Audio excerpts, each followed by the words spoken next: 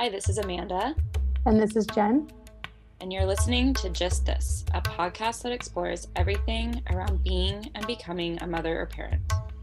We're excited to have you join us as we dive into the practical details as well as the unseen energetics on topics that span from preconception to years after birth.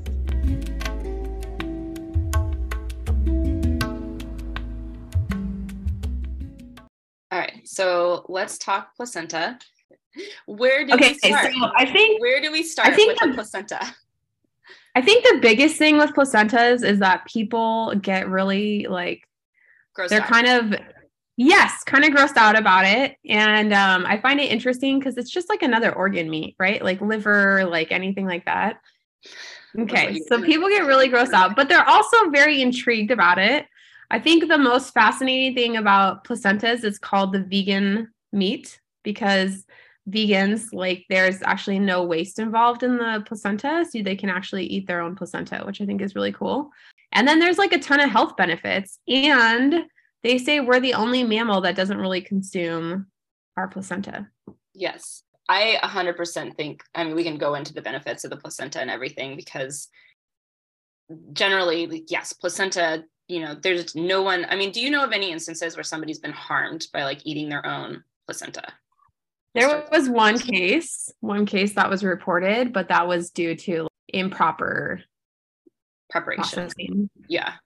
No, I 100%. I think the thing with the placenta is it's just nobody talks about it. It's like so many other things around birth and post-birth where there's just a big misunderstanding, and that there's, first of all, a big gap in the knowledge about it. And then secondly, a big misunderstanding around it because of the story or the narrative that our cultures want to tell us. And on that part, do you are you aware of how many other cultures use placenta as postpartum care?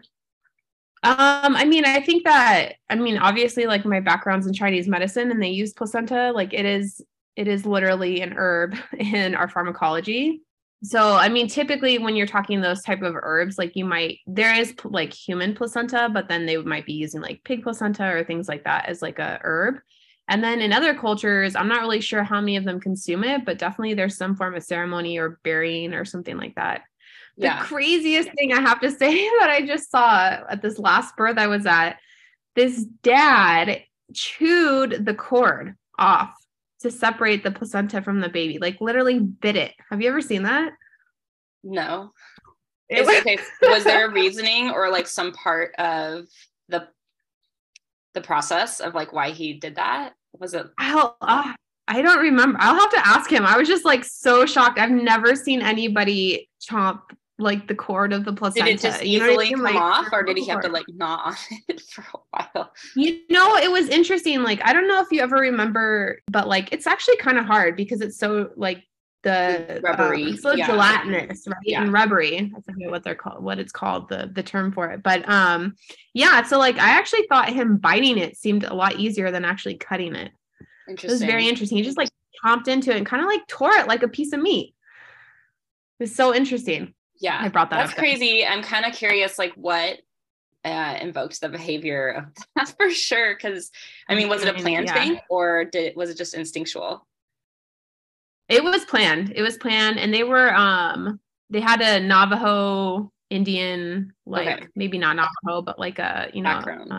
American, Indian background. Yeah. So maybe that was why too. And they were gonna bury it. They were gonna bury their placenta. Yeah, I think that's the other thing with the placenta is that was what my intention was to bury it. And I actually I was going to bury it on the 1 year birth anniversary. And I didn't, and I still have it, but I'm kind of stoked because my daughter's old enough now that I'm kind of want to include her in the process. And my big thing is I wanted to bury it somewhere where I know I can return to. And I just where I'm at right now, I don't know what the future, of it is here, but I think it would be fine to do it here. I'm sure. What are your thoughts on the burying versus eating? Because if you're burying, you're not getting the benefits of consuming. So if somebody wants to do both, do you recommend just cutting it in half? And what are your thoughts on that? Yeah, I think you could cut it in half. You could take pieces of it. We've like cut up like pieces of the placenta and like put it in ice cube trays so that they could put it in smoothies. And you don't need like huge chunks to do that. So yeah, or you could do half of it. I mean, I think I'm always supportive of what people want to do. I consumed mine and I'm kind of bummed I didn't bury it now. Did you consume it raw?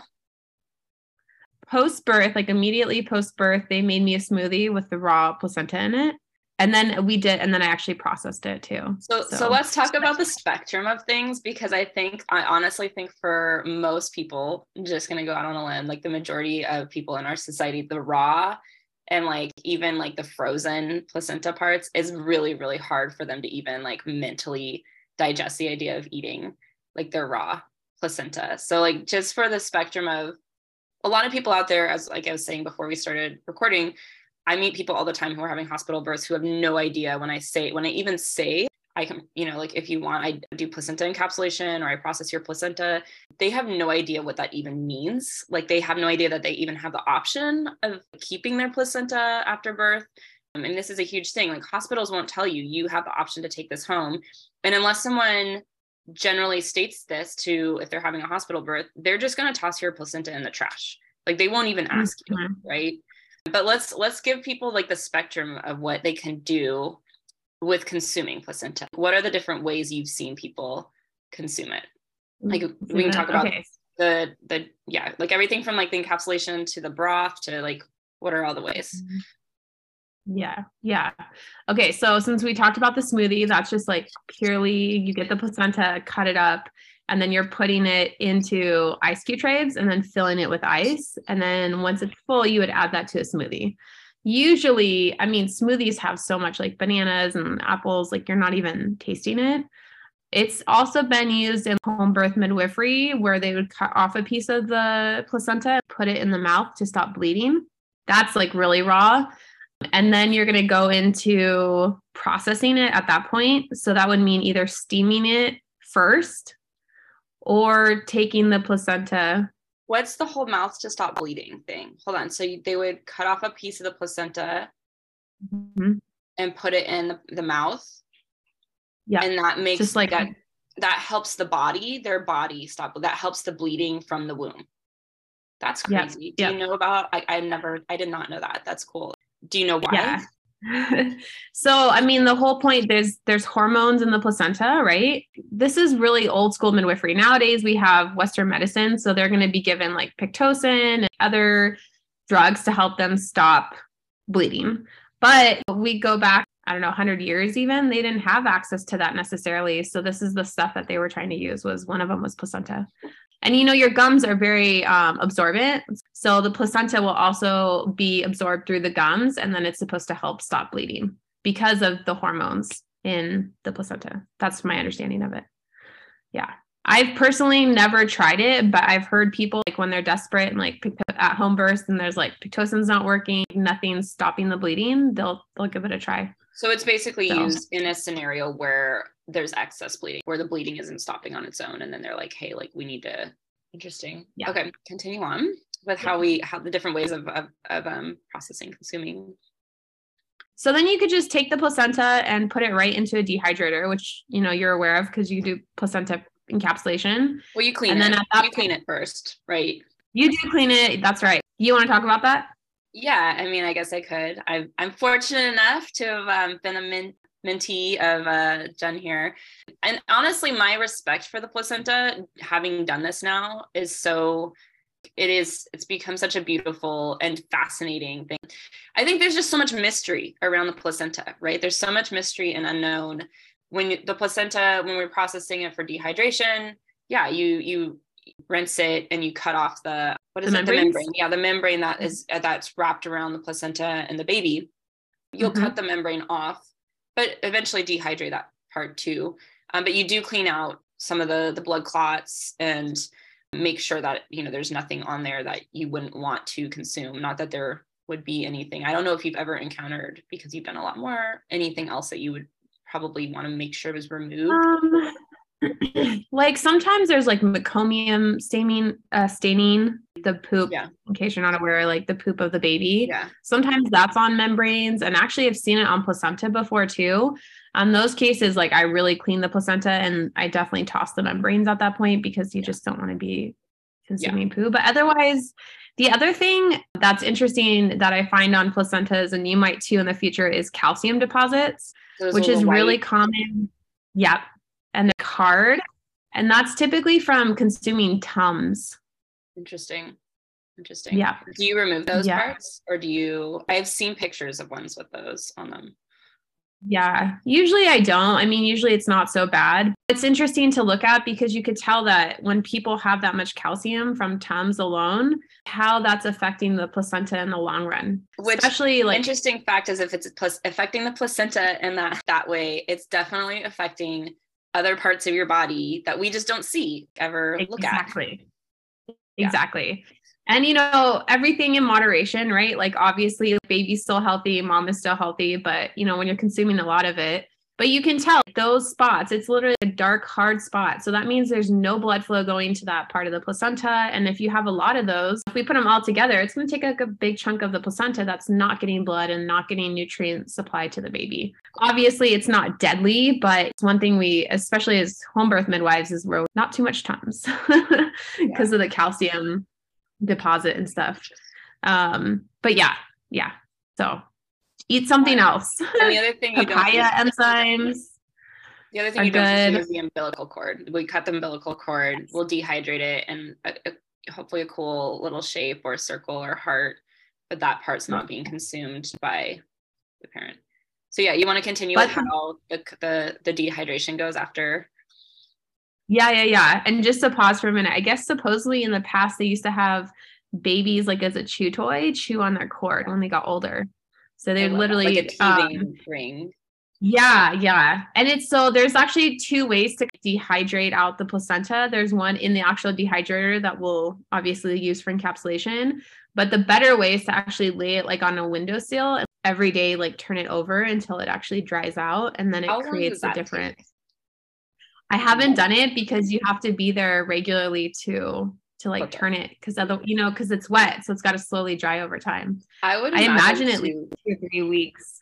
Yeah, I was gonna say it'd probably take like a month at least. But the other thing with that is you probably have to make sure that nothing is gonna land on it, contaminate it. It's in a very safe space kind of thing. Exactly. No cats. Yeah, so generally for encapsulation, in case people don't know, encapsulation is literally like making it into a capsule, like a supplement capsule. You'll clean it, you'll take a lot of pictures, do some placenta prints, which are so beautiful to have. You'll detach the umbilical cord and then dehydrate it before basically grinding it down into a powder, which you put into capsules. So anything else you want to say about that way of consuming placenta? No, I mean, I think that's it. I think the main thing, it all depends on what capsules you're having. There's like vegan capsules, gelatin capsules. Let's talk about the fact, Sarah, you can cook it before you dehydrate it. And that's you can steam it. And that's very popular. Talk about the difference between choosing to steam it and choosing to go from raw to dehydration. So choosing raw, steam, dehydrate versus raw, dehydrate. I get asked that a lot, like what's the difference between raw and steamed placenta? I think that ultimately I actually took mine, I did half raw, half steamed. I felt when I took the raw placenta, it was just a little bit stronger in its effects, like a little bit more energy. And the steamed came on a little bit smoother in essence.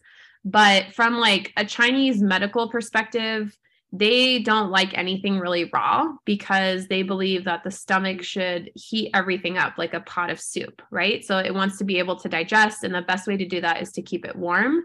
So when we add raw like ingredients to it, it actually cools down that kind of heating mechanism. And especially postpartum, because you've lost so much blood, because you've been like giving pretty much so much to this child to like build them and make them and create them.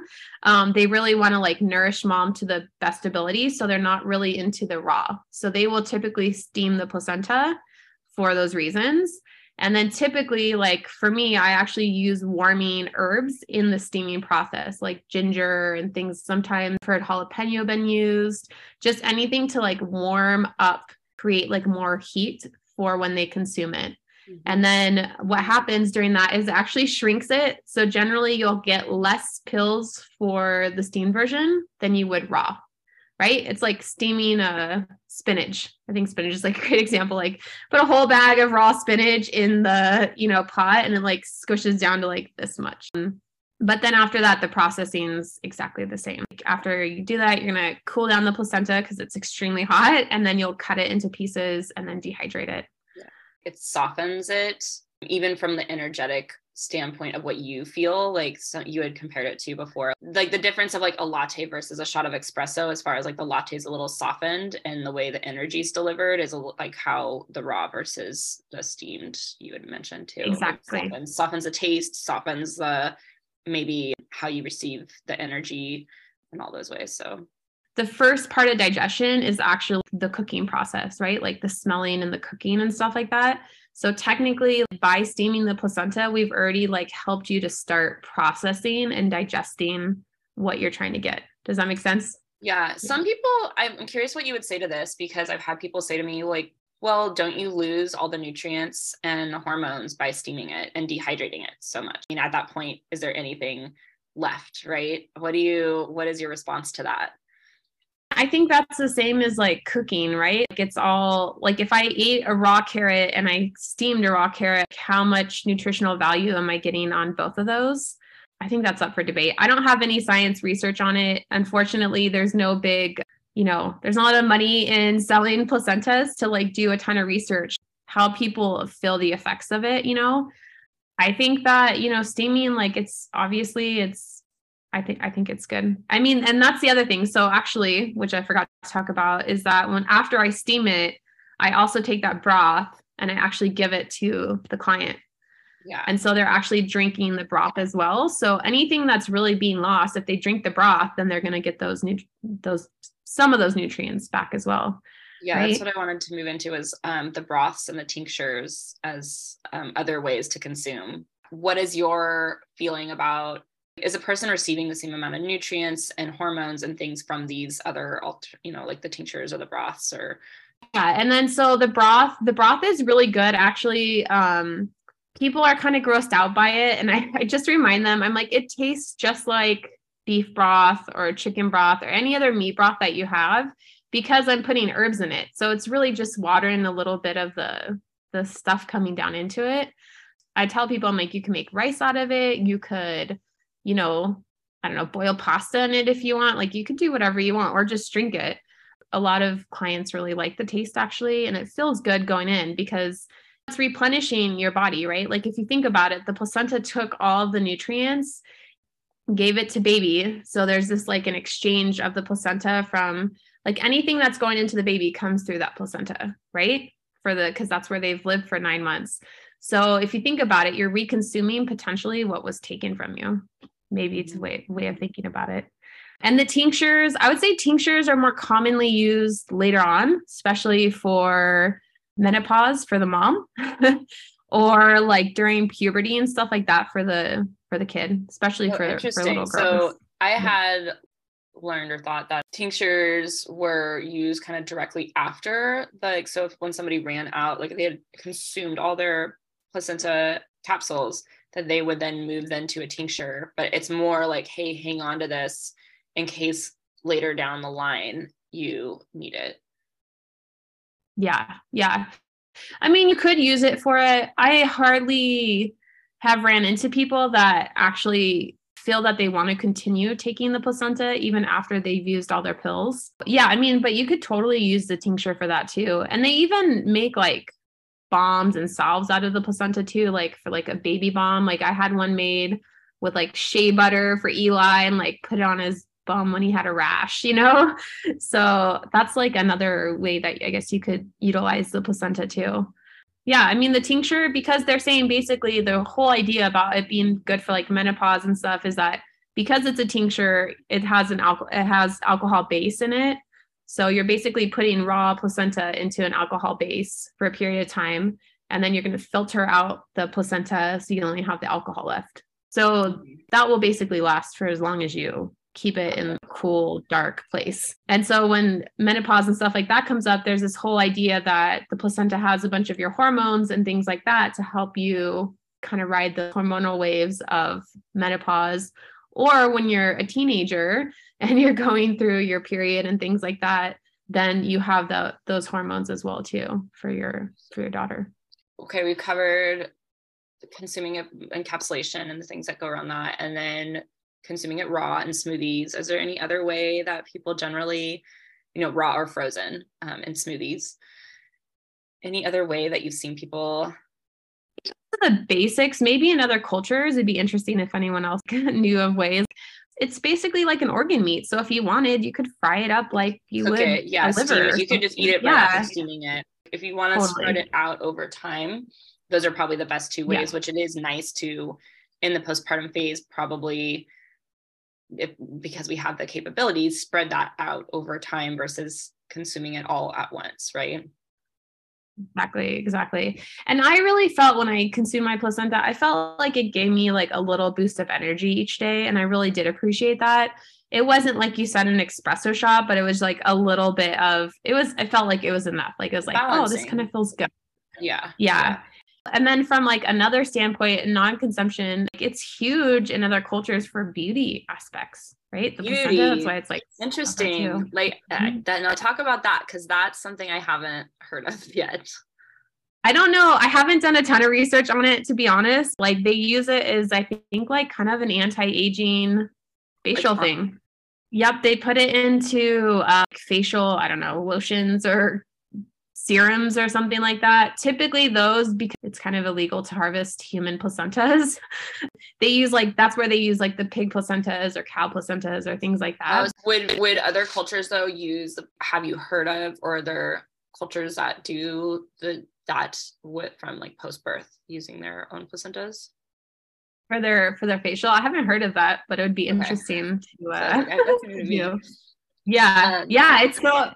It's so fascinating. I mean, I guess it just like, to me, what fascinates it is like, number one, from an eco perspective, right? Like we're utilizing and not being wasteful. So if someone doesn't even want to consume it or bury it, but maybe they're into like beauty and stuff, like why not utilize? I think the burying, even that's the thing, is like, even if you are totally grossed out and you don't want to consume your placenta, and I get it, I love the burying or honoring aspect of it, because like you said, I think people are so disconnected from it. And this is a part of you that basically helps create your baby and nourish your baby through these 10 months.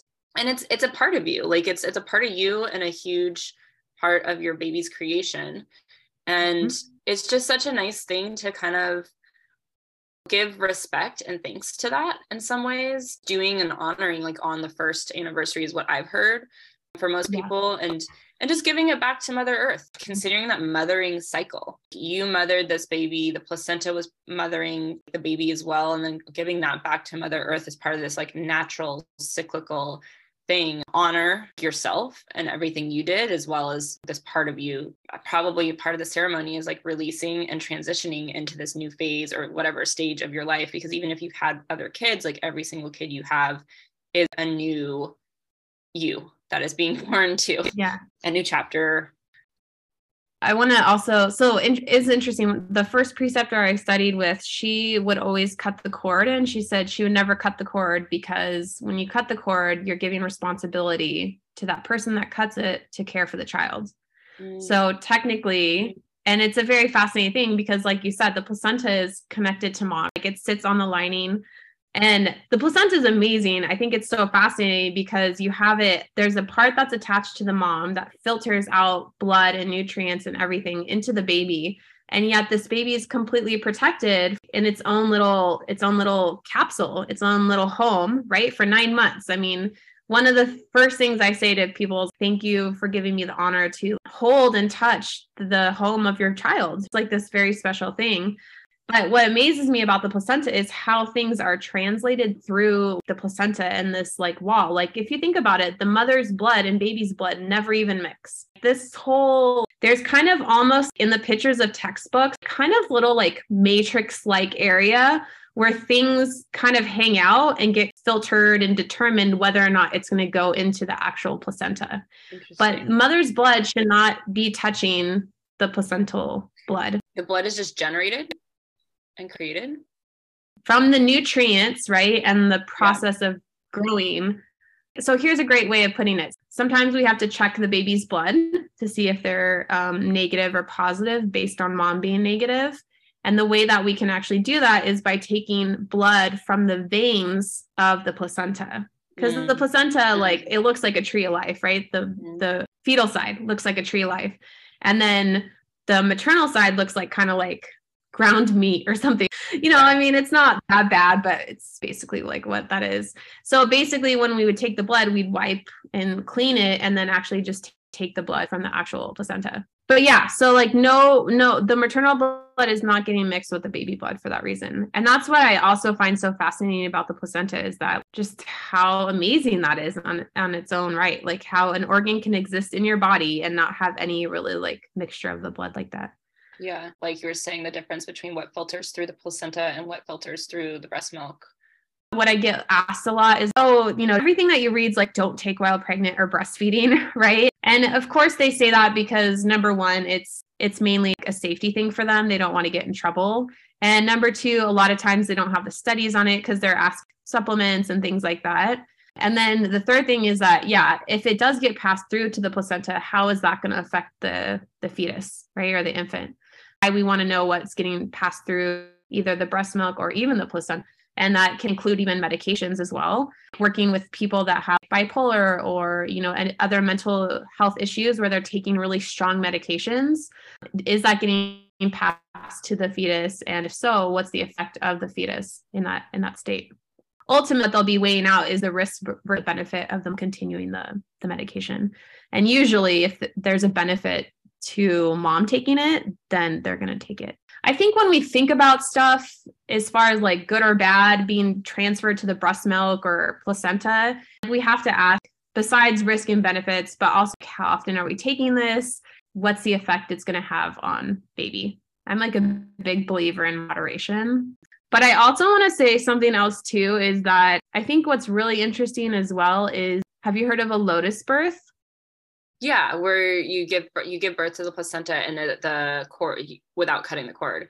And I think this, I mean, we live in a bubble being in the area and Reno now. But I feel here, this is more common now.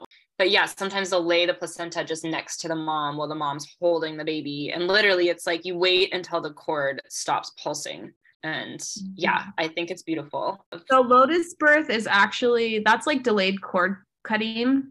And You're right. Hospitals will do delayed cord cutting. I think the earliest I heard was like 3 minutes. And I was like, because it takes like about 15 minutes for the cord to stop pulsing, right? It really depends. We'll be at bursts and like we won't cut the cord for an hour sometimes, not because it's not pulsating. Once you deliver the placenta, you're just hanging out with mom and baby anyways. But it depends on how long the cord is, because every cord is different.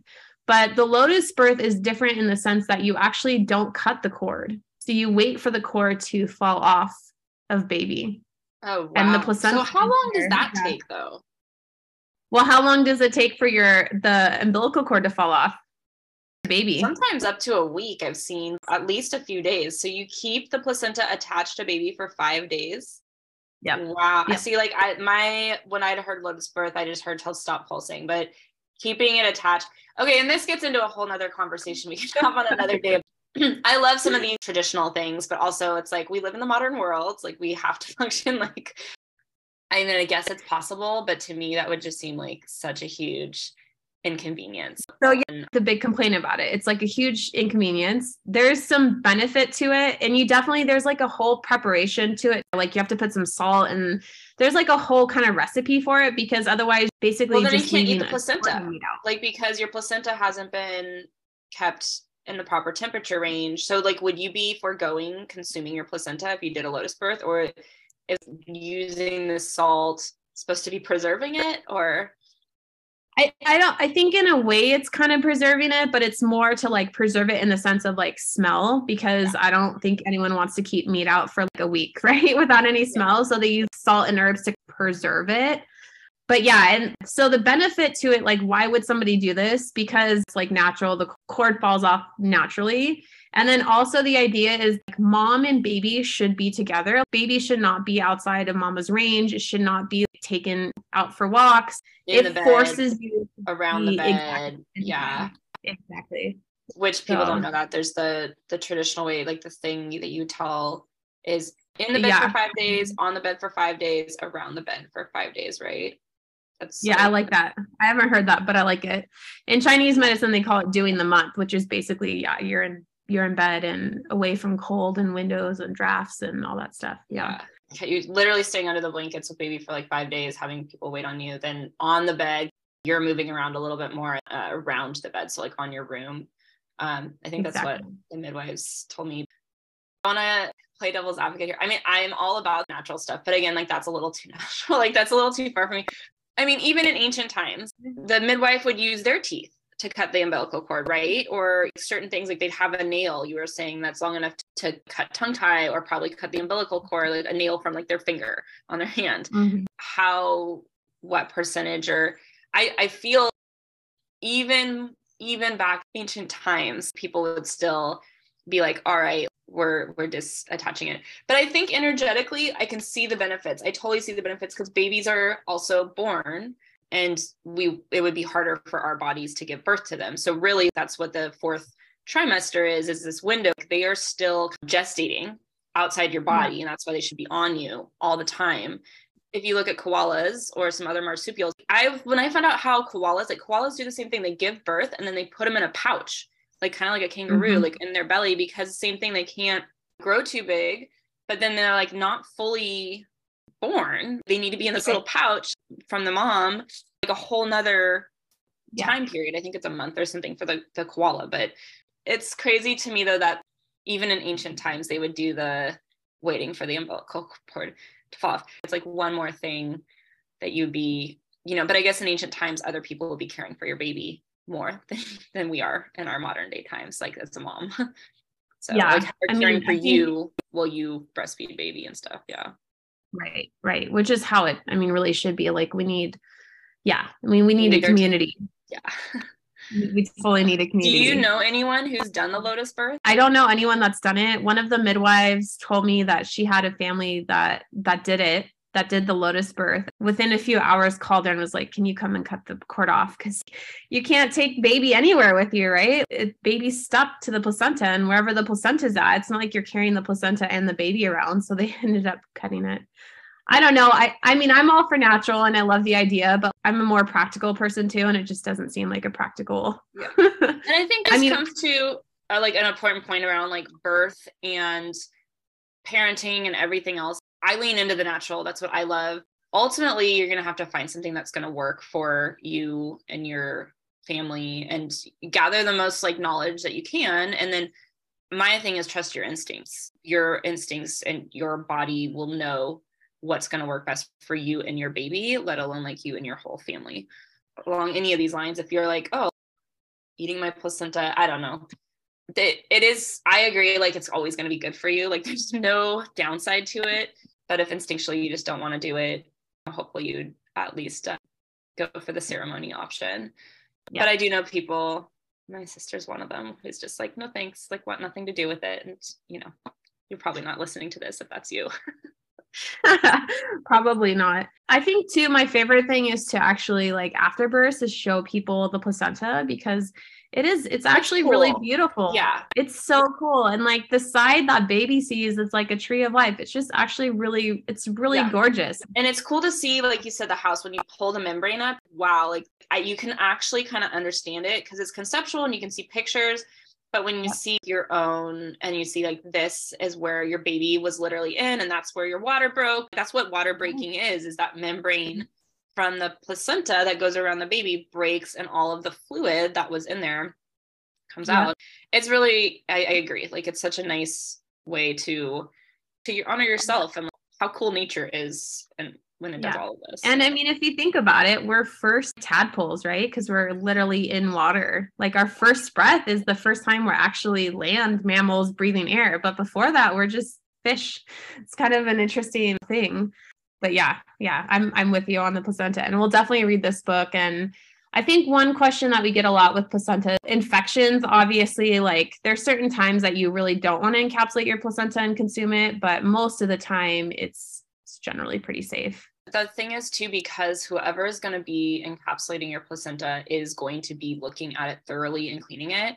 You could always, even if you have a worry, just go ahead and say, hey, my concern, blah, blah, blah. You know, usually a trained encapsulator will know to, like, if it's an immediate no or not, but they can always just look at it. And if they see something, then they can tell you, like, okay, it's just probably a better idea to do a ceremony or something like that. So if you're interested and you're not sure because of some circumstance, then might as well just ask. Mine was the same way because my baby was very small when she was born. They kept saying they thought something was wrong with the placenta, which was why I didn't consume it. And I didn't find out till later. It probably wasn't anything. There probably wasn't any issue with it. But I did take it home. I have it. I'm ready for my ceremony. When my daughter turns 5, that'll be the ceremony. Is that, aw. So I mean, now that she's old enough to actually like understand, I think it's going to be really cool to explain to her, this is what this is. And I don't know, like kind of keep her as part of the process of part of the magic. Yeah. So cool. Totally. Well, I think this was awesome. And if you have any questions about placenta and you've listened to this, you know where to reach out. We'll put that information wherever we post this recording. And I hope this inspired somebody out there to build a bond and relationship with their placenta, maybe if they hadn't thought about it or experienced it before. So. Hey there, amazing listeners. We just want to say a huge thank you for tuning into our convo on the Just This podcast today. We appreciate each and every one of our listeners, and your continued support means the world to us. If you enjoyed this episode and found value in it, we would be incredibly grateful if you could take a moment to leave us a review on your favorite podcast platform or share this episode with someone you think would enjoy it too. Your reviews and shares not only motivate us, but they also help others discover our show. We're also all about keeping the conversation going and hanging out with our incredible community. Head over to justthis.site, that's justhis.site, where you'll find additional resources, ways to connect with us, and join the conversation, plus some more goodies. Thank you again for being a part of the Just This community. We'll be back soon. Until next time, remember to take care of yourself and embrace the wonder as you navigate this extraordinary adventure.